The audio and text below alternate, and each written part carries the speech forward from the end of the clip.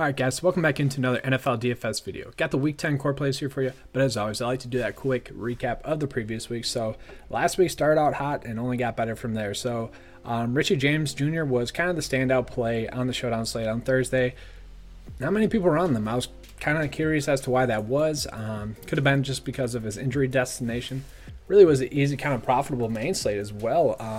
Kind of missed on the three running backs there that I wanted to be on with James Conner and Justin Jackson, but so did everyone else. Those were the correct plays. Justin Jackson got injured on like the first snap or even in pregame. James Conner just really didn't get it going. It was pretty surprising, but Dalvin Cook anchored a lot of profitable builds. And then from there, just looking at the quarterbacks that were on last week's slate, Josh Allen, Deshaun Watson, Justin Herbert, Derek Carr, Jake Luton, and Drew Lock. All those guys had value. I ended up on Drew Lock the most last week. Just kind of the price point was right. The matchup was right. I ended up stacking him with Fant, which ended up working. Dalvin Cook was the easy pay-up play. Was on Josh Jacobs a little bit. Jordan Howard a little bit. Receiver-wise, it was, once again, very easy for the receivers. Diggs was an easy play. Keenan Allen was an easy play. Those were kind of the anchors of the builds. Really wanted to get both of those guys into my builds, and that was pretty much my main focus last week was Dalvin Cook, Diggs, and Keenan Allen. Obviously, that was a profitable path. And then DJ Chark, who was on the Core Plays video last week, came through at 5.2. Pretty easy to predict there. Deshaun Hamilton was a default value play that I thought we were going to have. Turned out to be Tim Patrick was active, so we couldn't play him. Then tight end wise, it didn't really hurt us, but Noah Fant, Hayden Hurst, and then I got on to Tyler Eifert later on as the week went on. Three defenses that I was on were the Washington Redskins, New York Giants, and the Minnesota Vikings, with the Vikings and the Giants being the two that I split the most. Both of them did what we thought they would do, so overall it's a very solid week, and we look to continue that into Week 10, guys. So just a quick overview of the Week 10 slate. Going to be tough just because we're going to have to play up for quarterbacks in some good spots. And we don't really have the go-to value plays on the slate just yet at the quarterback spot. We are still waiting on some injury news as well with Nick Chubb, Kareem Hunt, Miles Sanders, Chris Carson, even Joe Mixon. That's some valuable information. David Johnson. There's still a lot of running back news that we need to get before we can really make a core play suggestion. Although there's one standout play on the board, and I'll talk about that in this video. Receiver-wise, it does get a little bit more difficult than it has been the last few weeks, but still not too bad. Tight end is still a little bit too hit or miss, but there's a couple of tight ends that we'll touch on here in just a second. So let's get into the core plays, guys. All right, guys, so get into the core plays. We're going to start off, as always, with the quarterback spots. So I will say Kyler Murray, Aaron Rodgers, sure, if you guys can pay up for them, you should do that, although it's really going to make you capped lineup-wise elsewhere. So it might be difficult to fit them in there. If there's some value that opens up, sure, go ahead and stack those two. And I will say, definitely can go ahead and stack like Kyler with DeAndre Hopkins in at least one build, run it back with Diggs. You can easily stack Aaron Rodgers with Devontae Adams and run it back with DJ Chark. I don't mind that route. But there's going to be a better play a little bit lower on that I'll touch on here. Deshaun Watson, Jared Goff, I'm perfectly fine with those plays as well. Going to be fine stacking options. But the one I find myself going with the most so far this week is actually Drew Lock. So, he really hasn't looked all that great up until garbage time. And then, not even garbage time, just like fourth quarter. And then he comes through and starts producing. I mean, got 63% passing completion, 52 passing completion. The thing is that he's throwing the ball over 40 times per game. And if he's going to continue to do that, there's just no way he doesn't hit value at this price point, especially going against the Las Vegas Raiders, who they're about middle of the pack in the NFL. But Drew Lock at 5.5, throwing the ball around 40 times per game. I think he's at least going to get a base of 15 DK points, which at this price point right now is kind of the best that we got. Obviously, he hasn't looked great on film, but still he's been able to produce, especially in garbage time. I would say the Chargers and the Raiders are about the same defensively, so around 20 DK points is kind of what we can expect from Drew Lock. I'm perfectly fine with that. Right now, he's going to be my go-to play at the quarterback spot. All right, guys, so moving on to the running back position, there's one clear-cut play on the board, and that's actually going to be Aaron Jones going against the Jacksonville Jaguars. The Jaguars have been pretty poor against opposing running backs. They're giving up on average one rushing touchdown per game, almost 100 yards rushing on the ground, giving up 6.2 receptions per game to the opposing team's running back, all while giving up the bottom 5 running back points per game. So obviously they're a poor rush defense. They're giving up an average of 21 4.6 DK points per game to opposing running backs. Aaron Jones at that price point is just way too cheap to pass up. I'm going against the Jacksonville Jaguars in a game that the Packers should probably be up in. I just like it a ton at that price point. He could easily go off for 30 DK points in this one. Really, he's the only standout play on the board this week so far because Alvin Kamara is in a tough matchup, although it doesn't really worry me with the Niners too much. And I also actually do like going back to the well with James Conner. It was a very strange week last week that he wasn't able to hit value. It just didn't really make sense going against the Dallas Cowboys. Obviously, we saw it play out as to why that occurred. Just the Pittsburgh Steelers didn't play well. They got off to a slow start and had to end up throwing the ball a ton more. But James Conner has a matchup going against the Cincinnati Bengals, who are giving up the second most yards per carry at 5.3.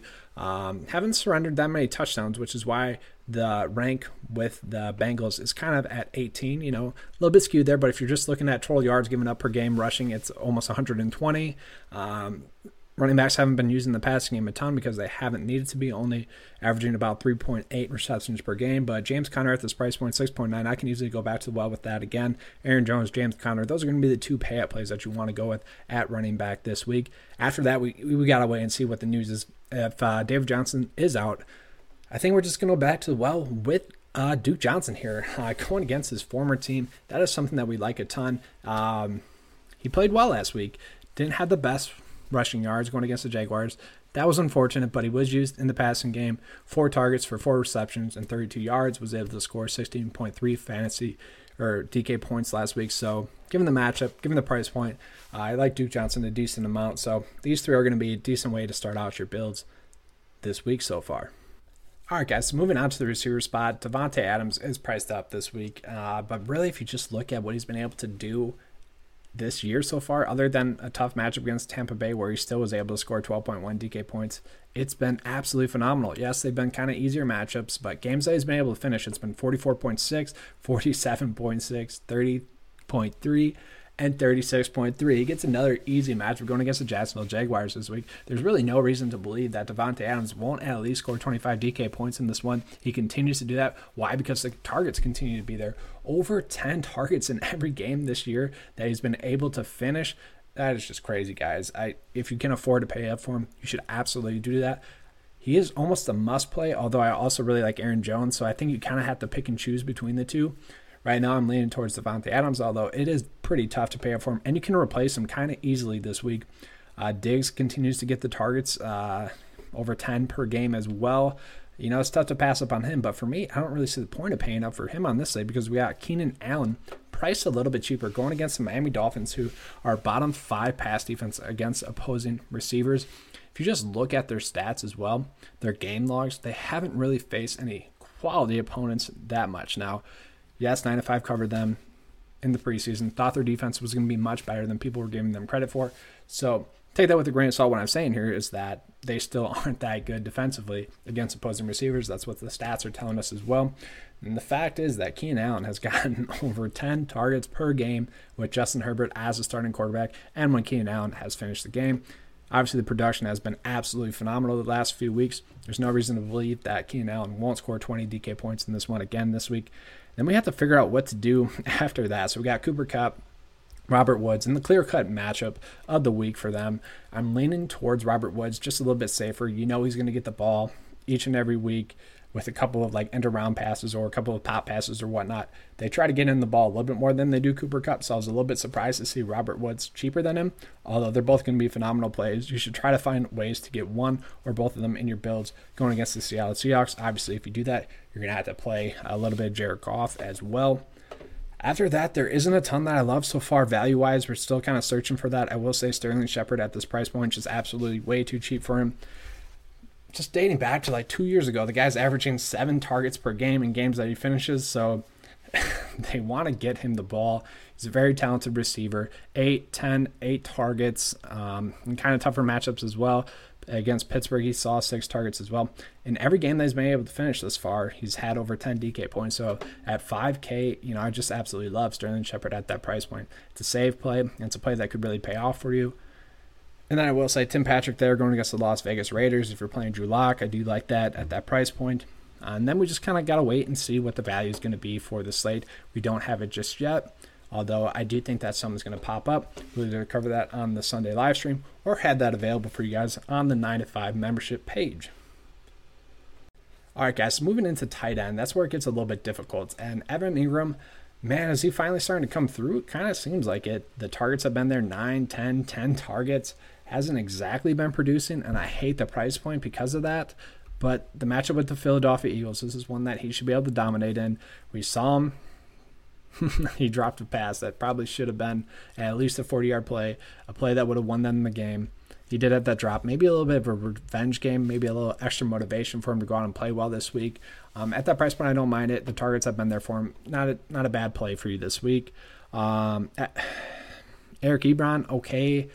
He's been producing as well. 4.4 is a little bit rich for me, but targets have kind of been there for him. 6, 5, 8. Got a plus matchup going against the Cincinnati Bengals. I don't mind that. Then, guys, we're really just trying to search for some value.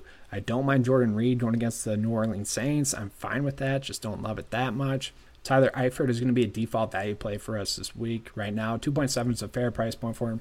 We saw him come back and start last week. 5 targets, 8.8 DK points. I think that's going to continue to be consistent with Jake Luton there at the quarterback spot. He's just a little bit better of a passer right now than Gardner Minshew, so a little bit more consistent targets and passes coming his way, a little bit more consistent catchable passes coming his way. That's going to help him a ton.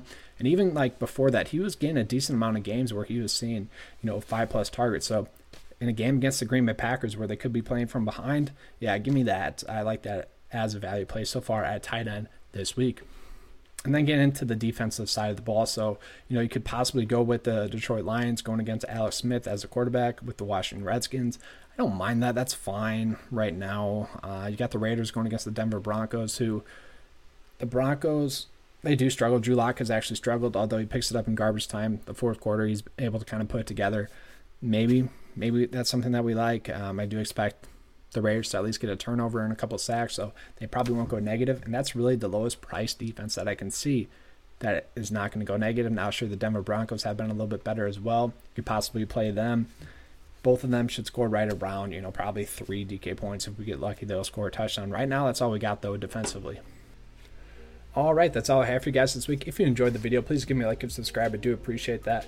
If you guys want to join the 9 to 5 Nation, link is in the description below. You can go over to the 9to5sports.com, click on the premium DFS sign up tab, click on the NFL DFS membership, and you're good to go. All right, guys, hope you enjoyed the video. And as always, let's keep cashing.